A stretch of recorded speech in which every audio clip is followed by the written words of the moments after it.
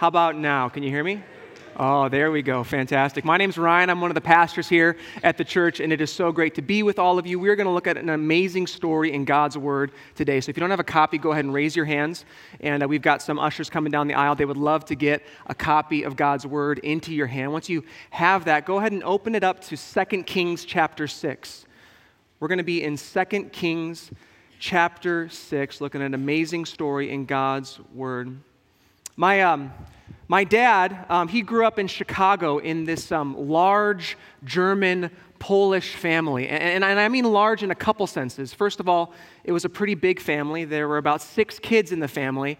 And they were also physically imposing as well. In fact, here's a picture with me and my dad and his brother and my cousin just the other week, just a few weeks ago. Do you remember that segment in Sesame Street? One of these things is not like the... Remember that? Can you guess which one of these 4 guys didn't play football? Yeah, that'd be the guy in the hat. That'd be me. And so anyway, my dad, he grew up in this big family in Chicago. And one of my favorite stories that my dad tells me involves him, his brothers, and some fireworks. Okay? And so they're 8, 9, 10 years old, and they're living in the city of Chicago, and they somehow get their hands on some fireworks. And I love the somehow part of that story because I've never heard exactly how they got the fireworks or who gave them the fireworks. But they get these fireworks, and they start to light them off. And all things considered, it's going pretty well, okay? Now, they didn't have any major fireworks. They didn't have, like, those big fireworks that shoot up in the air. They had the ones that shoot sparklers out around, and they had, the bottle rockets and some smoke bombs, and they're lighting these things off. And while they're doing that, my dad, my 9-year-old version of my dad, has the brilliant idea of gathering together all of the smoke bombs, breaking them open, and pouring the smoke powder into a pile so he can light it off and create this big cloud of smoke that they can all run through and play in. And so he gets all the smoke bombs, he breaks them open, he puts them in a big pile, he lights his match, and he lights the pile. Here's the problem, though. They weren't smoke bombs, they were cherry bombs. So it wasn't smoke powder, it was gunpowder. And the way my dad tells it is he lit that pile and it sent him on his back. And his hands were burnt, and his face was burnt, and he tried to open his eyes, and he couldn't see. Total darkness. And so his brothers, they kind of pick him up, and they bring him home, and their mom's freaking out. What happened? How did this happen? And they call the doctor. I'm just kidding. They didn't call the doctor. It was the 60s. They didn't trust doctors then, I guess. Like, seriously, they never called the doctor. And so a day goes by, 2 days go by, a week, he still didn't get his sight back. My dad, he was retelling the story to me the other day, and he said it took weeks. It took weeks before his vision started coming back. And eventually, most of it would come back, but it was still slightly damaged. And ever since then, my dad's had to wear glasses when he's driving at night or if he's reading. That one accident impaired his vision, even in a small way, for the rest of his life. And I think we'd all agree that physical sight, our vision physically, is extremely important. Without being able to see, we wouldn't be able to see a sunset over Lake Michigan. We wouldn't be able to look into the eyes of someone we love deeply. We wouldn't be able to see the joy on our children's faces and experience those moments. Physical sight is so important, but as important as physical sight is our spiritual sight. Our spiritual sight is like 1,000,000 times more important. And our spiritual sight is our ability to see God. And without restored spiritual sight, we wouldn't be able to see all the glorious and powerful displays of our God, not just in the universe, but in our own lives personally. And one of the most tragic aspects of the fall is that it damaged and distorted our spiritual sight. And to make things even worse, so many of us are unaware of just how distorted our spiritual sight really is. We think we can see things like God sees things. We think we can see clearly. We think we can see the whole picture, and that brings us to our big idea this morning. Our big idea is this: if I believe I have the whole picture, then I'll never see what God sees. If I believe I have the whole picture, then I'll never see what God sees. If I think I see it all, if I believe I have every piece of the puzzle, then I'll never see with the perspective that God sees. My spiritual sight will always be distorted. My spiritual vision will always be impaired. And here's what I don't want for us this morning. I don't want anyone walking out of here today without understanding what they need to do to regain their spiritual sight. I want all of us walking out of here this morning not depending on our own strength and our own wisdom to see things clearly, but I want us in a spot where we are crying out to God, God, please show me how you see things. And we're going to do that today as we look at this amazing story in God's Word in 2 Kings chapter 6. We're going to start at verse 8. And just to give you some context about what this story is all about, the main character in the story is this guy named Elisha. Now, not Elijah, but Elisha, E-L-I-S-H-A. And he was like a protege of Elijah. And he was this great prophet. And his name in Hebrew, it meant God saves. And the purpose of Elisha's ministry to the nation of Israel was to display the mighty saving power of his God to the people of Israel. And what we'll see in this story is Elisha doing just that, showing how distorted our spiritual sight can be and what we can do to correct it and to regain our spiritual sight. So let's go ahead and jump in to the text at verse 8, 2 Kings chapter 6, verse 8. Follow along with me. Once when the king of Syria was warring against Israel, he took counsel with his servants, saying, "At such and such a place shall be my camp." But the man of God sent word to the king of Israel, "Beware that you do not pass this place, for the Syrians are going down there." And the king of Israel sent to the place about which the man of God told him. Thus he used to warn him, so that he saved himself there more than once or twice. And the mind of the king of Syria was greatly troubled because of this thing. And he called his servants and he said to them, "Will you not show me who of us is for the king of Israel?" And so what the king of Syria thinks is happening right now is he thinks there's a spy in his midst. Verse 12. And one of his servants said, "No, none, my lord, but it's Elisha. It's the prophet who is in Israel. He tells the king of Israel the words that you speak in your bedroom. He reads all of your text messages, and he's tapped into your phone. He's like the original Israeli NSA. Verse 13. And he said, "Go and see where he is, that I may send and seize him." And it was told him, "Behold, he is in Dothan." Remember that name? Verse 14, so he sent their horses and chariots and a great army, and they came by night, and they surrounded the city. And so let's stop there, because the first thing I want us to see in this passage is this. I need to understand that there's a battle happening beyond what's obvious to me. I need to understand that there's a battle happening beyond what's obvious to me. I need to accept the fact that there are forces at work beyond what I can see, beyond what I can hear, beyond what I can feel. If we take a look again at the king of Syria and his response to this circumstance, we see him, and this king, he's just doing king things, okay? King of Syria is a king of this sort of powerful nation called Syria, and all he's trying to do is take over Israel. And so he's plotting and he's scheming and he's gathering together his generals and he's saying, "Hey, here's our plan. Here's what we're going to do. I want you to go to this place, fight the army of Israel. Let's take over this nation." And so the first time he does this, he sends them out and they go. And he's pretty confident, The nation of Israel, they're going to be right here. Their armies are going to be right here. And he sends them out, and they go, and they're not. And so at that moment, he's probably just thinking they got lucky. That happens. It's just part of warfare. We're going to miss once in a while. They got lucky. The second time he sends them out, and they're not where he thought they would be, he's got to be thinking, their general's pretty smart. Like, this isn't just luck at this point. Like, this guy, whoever's running that army, he knows what's up.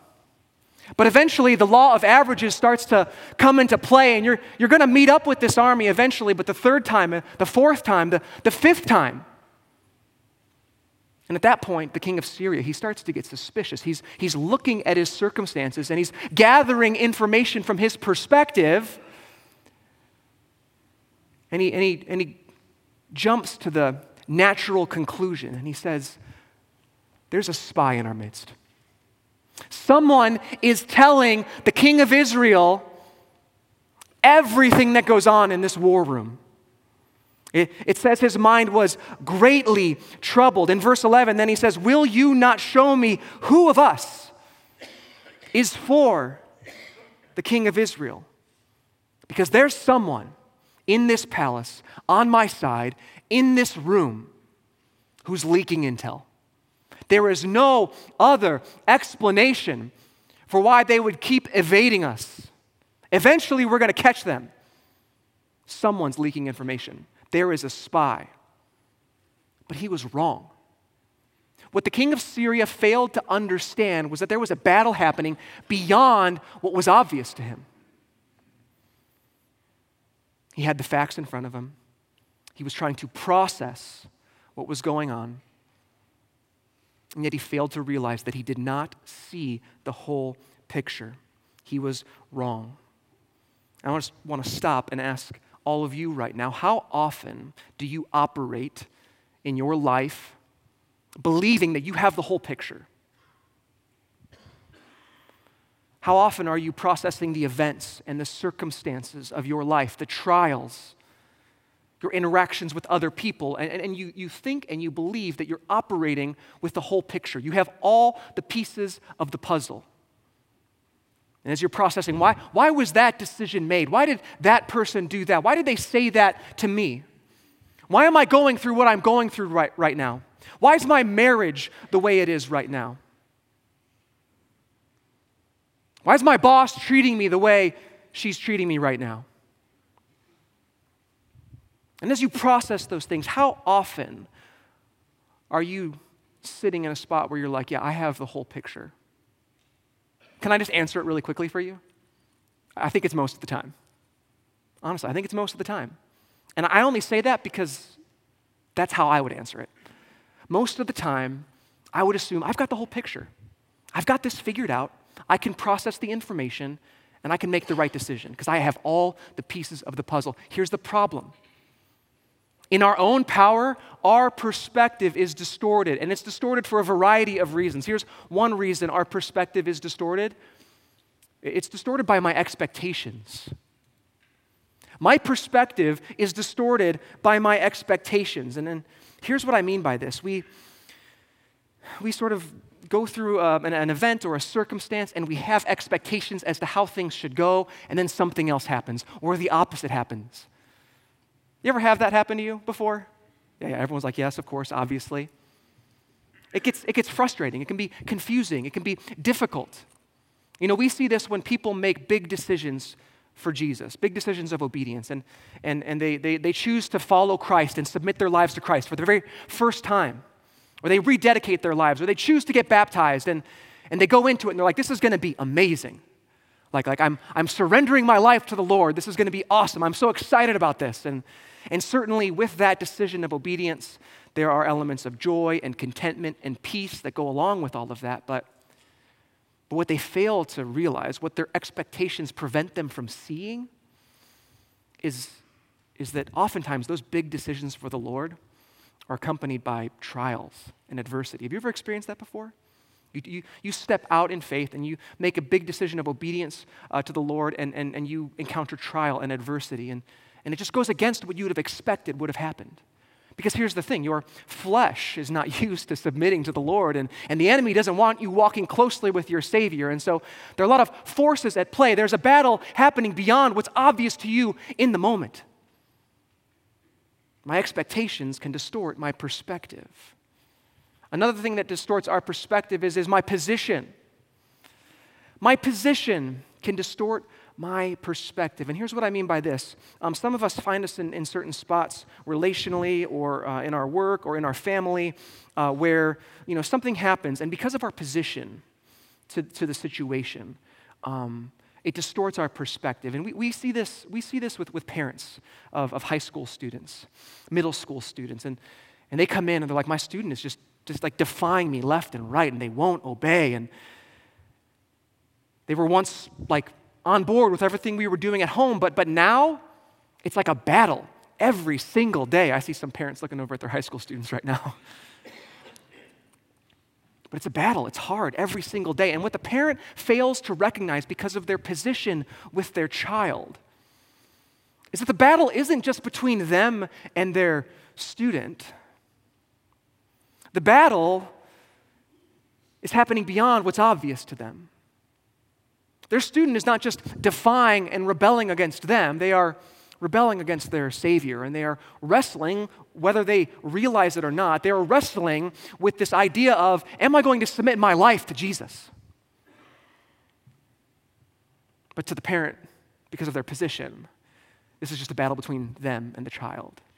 My position can distort my perspective. And one more thing, my limitations. My limitations can distort my perspective. And this was a little more obvious because I think we would all agree that even if we have all the facts presented before us, oftentimes we can't process it all. And we're fallen people. And ever since the fall, our spiritual sight has been distorted, and we're just not able to process all the pieces. And you might have a coworker who comes into work and they're always grumpy and they're always difficult to work with, and you just think, well, it's just their disposition. They're just a miserable person. Or your spouse, for the last few weeks, for the last few months, maybe they're just grumpy and difficult and they're just hard to be around. And you just must think, that's just their disposition. That's just how they are. And what you fail to recognize is oftentimes there's a battle happening beyond what's obvious to you. And you don't know the whole story. And you don't know what's going on in their hearts. Maybe the Holy Spirit is working in such a way where they are trying to draw something out of your coworker, of your spouse, trying to draw them to a place of repentance. And until we get to that spot, it's very difficult, and we can be difficult people and miserable when we're not being obedient to the Lord. So a variety of things can distort our perspective, our expectations, our position, our limitations. But the important takeaway in all of that is, regardless of how smart we think we are, regardless of how efficient or effective the questions are that we ask about a specific situation, we need to know this. We need to understand that there's a battle happening beyond what's obvious to us. Whatever circumstance you might face, whatever's going on in your life, if we think it's one thing, typically there's so much more going on behind the scenes. There's a battle happening beyond what's obvious to us. The king of Syria, he thought that he had a spy in his midst. That was the battle that seemed obvious to him. This is the conclusion I'm drawing. But he was quickly made aware. One of his servants boldly and courageously spoke up and said, No. There's more going on than meets the eye. Elisha, this prophet who's in Israel, he tells the king of Israel the words that you speak in your bedroom. And so the king of Syria, he hears this information, he responds impulsively, and he sends chariots and horses and troops to go after Elisha. Look at verse 15. Let's pick up there. Verse 15. So, when the servant of the man of God, so that's Elisha's servant, he rose early in the morning and he went out, and behold, an army with horses and chariots was all around the city. And the servant said, Alas, my master, what shall we do? And so the servant's freaking out. And here's another example of an individual who didn't realize that there was a battle happening beyond what was obvious to him. And so he's freaking out and he's looking out at these chariots and these horses. And he's like, what shall we do? But here's the most amazing part of the story. Look at verse 16. He, that's Elisha, said, Do not be afraid, For those who are with us are more than those who are with them." And then Elisha prayed. And he said, "O Lord, please open his eyes that he may see."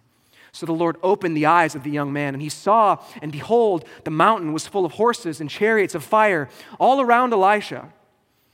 And when the Syrians came down against him, Elisha prayed to the Lord and said, "Please strike this people with blindness." And so he struck them with blindness in accordance with the prayer of Elisha. And Elisha said to them, "This is not the way, and this is not the city." I love this part. It kind of reminds me of Star Wars. Any Star Wars fans here this morning? You know what I'm talking about? Like, these are not the droids that you're looking for. Am I the only nerd in here, or other people with me on that? Yeah? All right, fantastic, awesome. So, yeah, it's like, this is not the place. This is not the city. It's kind of like a Jedi mind trick right here. And he says, "Follow me. I will bring you to the man whom you seek." And he led them to Samaria. Here's the next thing I want us to see in this passage. We need to trust that there's a God at work beyond what I can see. I need to trust that there's a God at work beyond what I can see.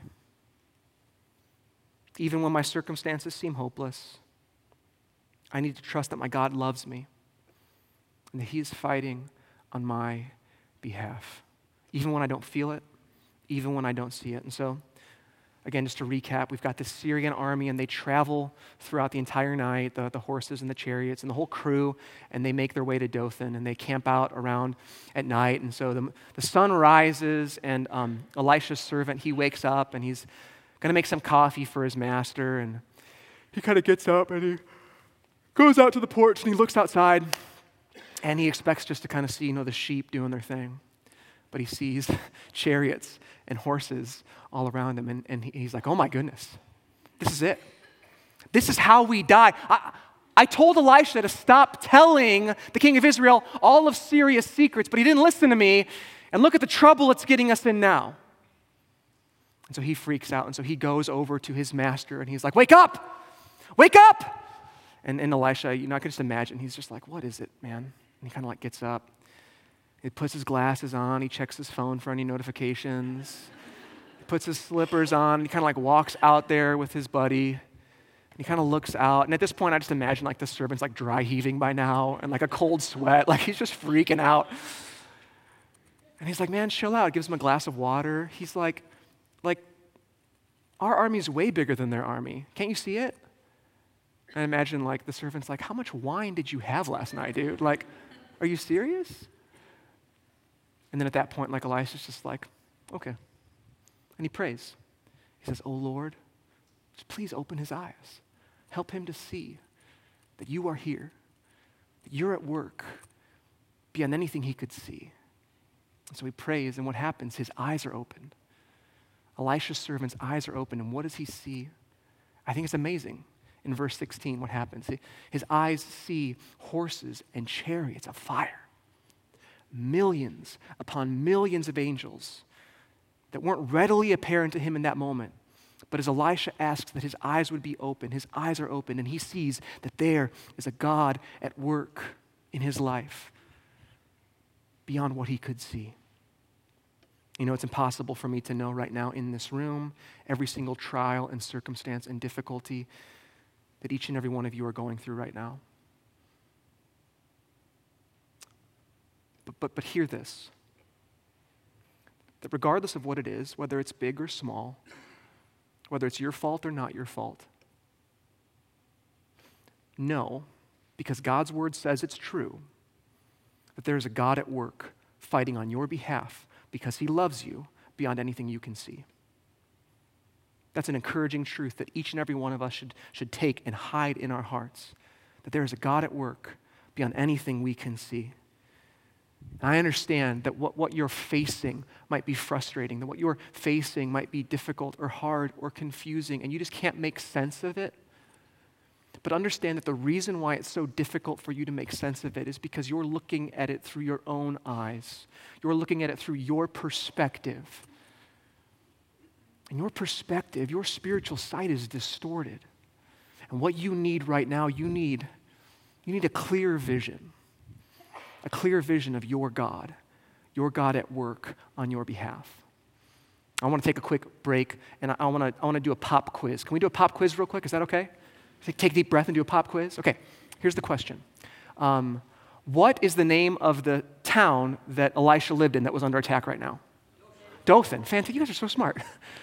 I didn't think you would get that. Sorry. But it's Dothan. You're right. Fantastic. They're in Dothan right now. Follow-up question.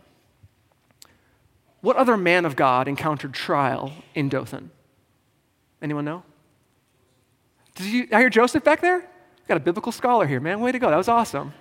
I was going to give you my clue. It starts with J and ends with Joseph, but it's awesome. Yeah, Joseph. Joseph, you can write this down and cross-check it later. We're not lying. It's Genesis 37:17. Joseph he went out to go find his brothers because they were working, and he was ambushed by his brothers, and he was thrown into a pit. And Joseph was like the golden child of his family, and he's like, why is this happening, Lord? What's going on? And what Joseph couldn't understand was that there was a battle happening beyond what was obvious to him. So Joseph cried out to the Lord, and he's like, God, help me, save me, protect me. And did God save Joseph? Yeah, he did, but not in the way he thought that God would save him, right? Like, he gets lifted out of the pit, and he's like, okay, fine, guys, like, I'll let that one. And then he gets sold into slave traders, right? And he gets sent all the way to Egypt, and then he gets sold to this guy named Potiphar, and then he gets accused of a crime that he didn't commit, and he gets sent to prison for years and years. And then he meets this butler, and this butler's like, dude, I'll hook it up, like, I'll get you out of here. And then he's forgotten by the butler, and he's in there for more years, and just kind of wondering, God, what's happening right now?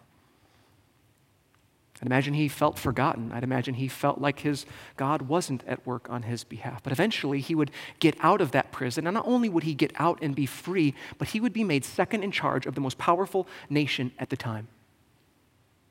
God was at work beyond anything that Joseph could see in that moment. You see, if God had answered Joseph's prayer in the most obvious way, just sent a couple like friendly angels and sort of lifted him out of the pit, like Joseph would have been saved, and he wouldn't have had to go through all the trials and all the injustices and all the hardships that he went through. But eventually, he and his entire family would perish spiritually and physically.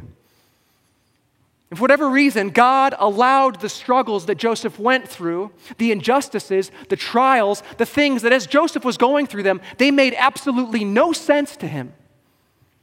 And God allowed that, so that not only would Joseph be saved, but his family would be saved, and the entire people of God would be preserved. God was at work beyond anything Joseph could see in that moment. There were chariots and horses of fire, but they were working in stealth mode for Joseph. And you might be going through something that you don't understand. And it's difficult, and it's hard to process. But you need to know that there's a God at work beyond what you can see. And you might be like, okay, yeah, you've said like 9 times. I get it. Why, though? Why is God doing it this way in my life? Why is God at work in this way? Why does it have to be so difficult? Listen, I'm not God, so I don't know. I don't know exactly why God allows some of the things he allows, but here's what I can say with confidence that I know about God. I know that he is passionate about perfecting your faith. I know that God cares more about restoring and refining your faith than simply resolving all your problems. And oftentimes he ordains struggle as part of that process. And what you need more than sight of millions of angels in your life right now is you need insight into the heart of God. You need a clear vision into God's heart for you. Maybe you feel like the setbacks that you're facing, the relational fallout that you've had with that person, or the failure at work, and it's just going to permanently mark you, and you feel like a failure, and you feel so unworthy of love. And let me just tell you that if you believe those things and you believe that's your destiny, that those are all lies. They're lies. Psalm 34 says this: "The angel of the Lord encamps around those who fear him, and he delivers them. Oh, taste and see that the Lord is good. Blessed is the man who takes refuge in him. Oh, fear the Lord, you his saints. Those who seek the Lord lack no good thing. Do you believe that? That those who seek God, that's a promise from the Lord. Those who seek God lack no good thing. Run to him. He is your refuge. He is your very present help in time of need. And he is at work sovereignly, working all things together for the good of those that love him. He will be glorified through it. Trust that he's at work beyond anything we can see. And listen, not only is God at work in ways beyond what we can see, but here's the last thing. I need to believe that there's a victory coming beyond what I can comprehend. I need to believe there's a victory coming beyond what I can comprehend. That I might have hopes and I might have dreams and I might have this vision for how this whole thing's going to be resolved. And however awesome my victory is that I've planned out, I must believe that God's victory is a million times more amazing than anything I could have ever imagined, beyond my comprehension. Let's wrap this story up. Let's look at verse 20. And as soon as they entered Samaria, and just a quick note about Samaria. Samaria at the time was the capital of Israel. Israel had been divided into two kingdoms. There was a northern kingdom of Israel, southern kingdom of Judah. They're in the northern kingdom. He's taking them to Samaria. It's about a 12-mile walk from Dothan to Samaria. So he marches them over to Samaria. And Elisha said, O Lord, open the eyes of these men, that they may see. So the Lord opened their eyes, and they saw, and behold, they were in the midst of Samaria. This is kind of like an oh crud moment for the army of Syria, right? They're just like, they're charging on Dothan, and that's when Elisha prayed that God would strike them with blindness. And this blindness wasn't like absolute total blindness. A lot of scholars say it was more like a delusion, right? It was like that Jedi mind trick. And so they're just kind of like in this sort of spell, and then he kind of leads them to Samaria, and he prays God open their eyes, and their eyes are opened, and they realize, oh my goodness, we are in the capital of our enemy. This is terrible. Verse 21. And as soon as the king of Israel saw them, he said to Elisha, my father, shall I strike them down? Shall I strike them down? And he answered, you shall not strike them down. Would you strike down those whom you have taken captive with your sword and with your bow? And in essence, what Elisha's saying at this point is like, if you were fighting these guys in a real battle and you captured prisoners of war, you wouldn't kill them. They'd be your prisoners, and you would take them captive. And these aren't even your prisoners. These are God's prisoners, so why would you kill them? No. You're not going to kill them right now. Here's what you're going to do. Look what he says. Set bread and water before them that they may eat and drink and go to their master. So he prepared for them a great feast. And when they had eaten and drunk, he sent them away, and they went to their master. And this is the last part, really important part. Look at this. And the Syrians did not come again on raids into the land of Israel. There is incomprehensible victory on so many levels at the end of this story.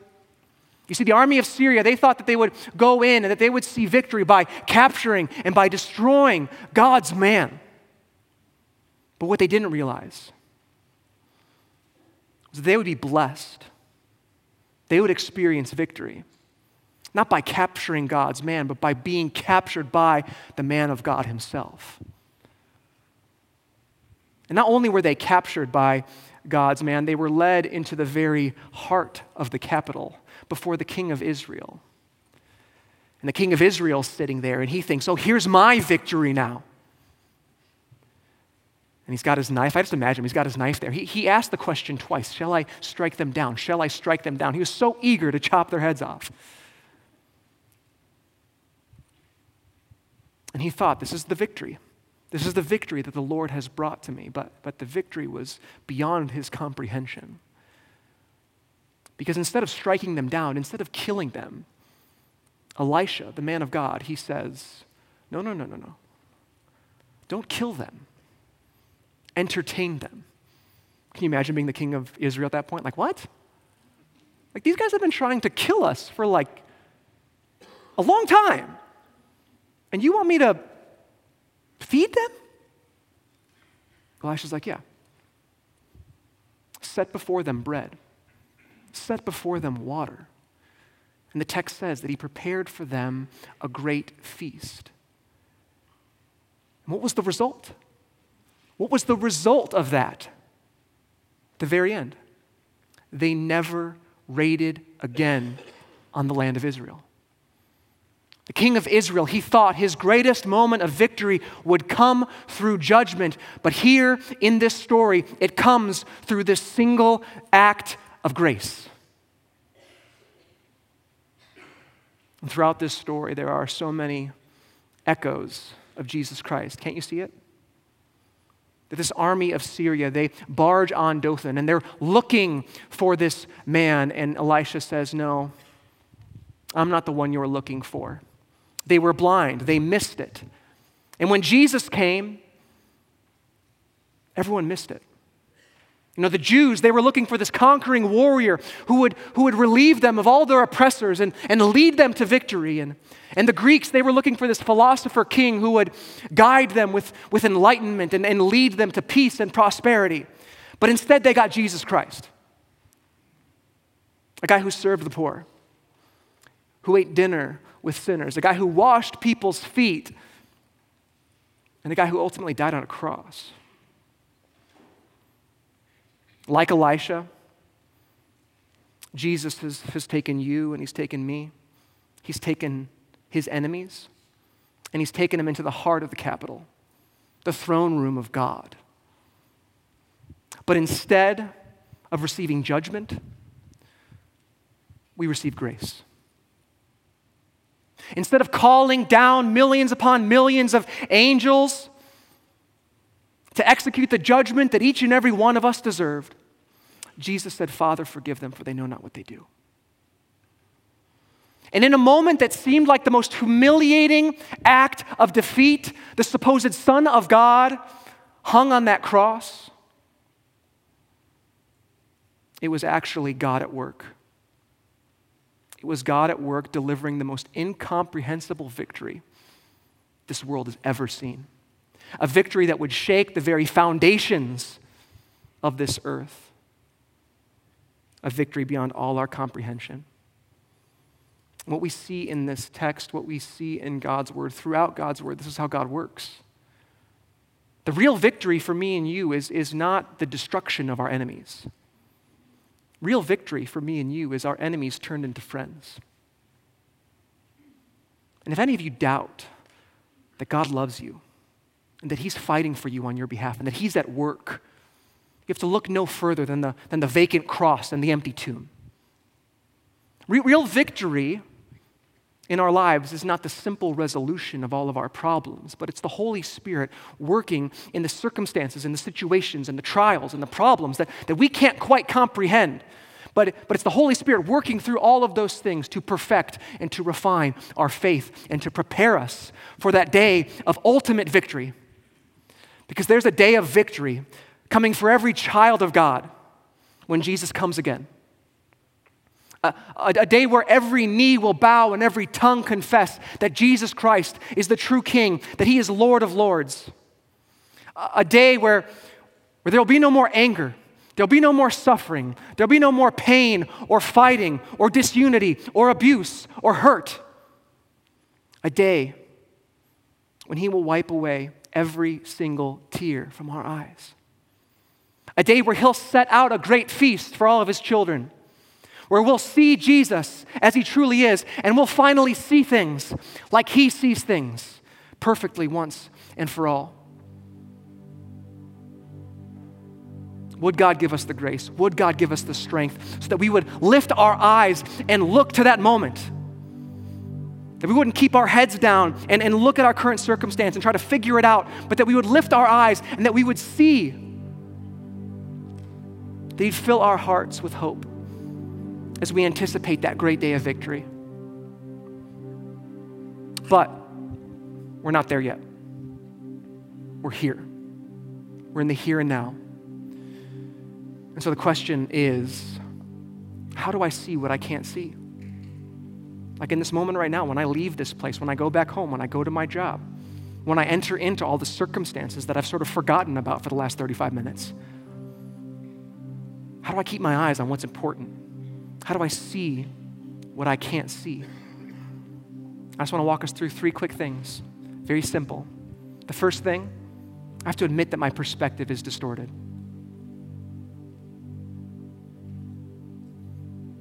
Since the fall, our spiritual sight has been distorted.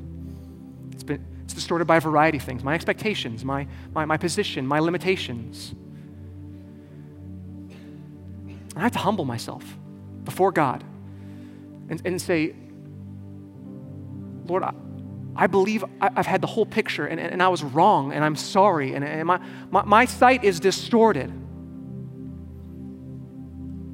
I need to admit that my perspective is distorted. The second thing we need to do is we just need to ask. Ask for God's perspective. And you see it throughout God's word. We see it specifically in this text that spiritual sight was granted when Elisha prayed. When he prayed.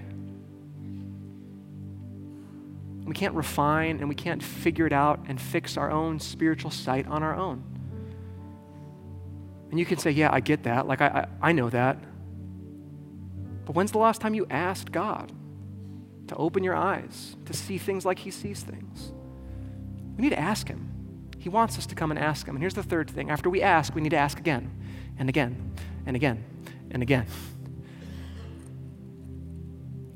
You know, as we ask God for his perspective, we need to expect that he's going to answer and deliver and provide. And one of the surest signs that we are living in a place of expectation is a heart of perseverance in prayer. And in this moment, I can't help but think of my kids. You know, when they want something. Hey, Dad, can I have this thing? Dad, I want this. Can I have this? Dad, I want it. Can I have it? Can I have it? Can I have it? Can I have it? Any parents know what I'm talking about? And eventually, sometimes, it wears me down, and it's like, yes, sure, fine, just have it. I want to bless my kids. I want to love them. I want to give them what they need, what they want. I want them to feel loved. God's word says, if we who are sinful know how to give our kids good gifts, how much more does our perfect Father in heaven, right? Do you believe that? And what he wants from us is he just wants us to approach him humbly. He's our loving Father. He's fighting on our behalf. He wants to open our eyes. He wants us to see things like he sees things. So let's do that right now. Let's go ahead and bow our heads and close our eyes, and let's just take this moment.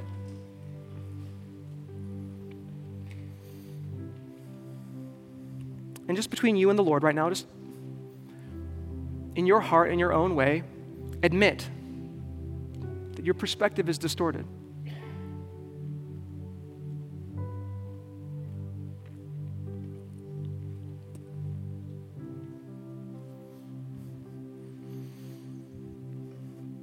And ask for his perspective. There's nothing complex or difficult about this. It's just, God, I don't get it. I'm confused. Help me to see things like you see things.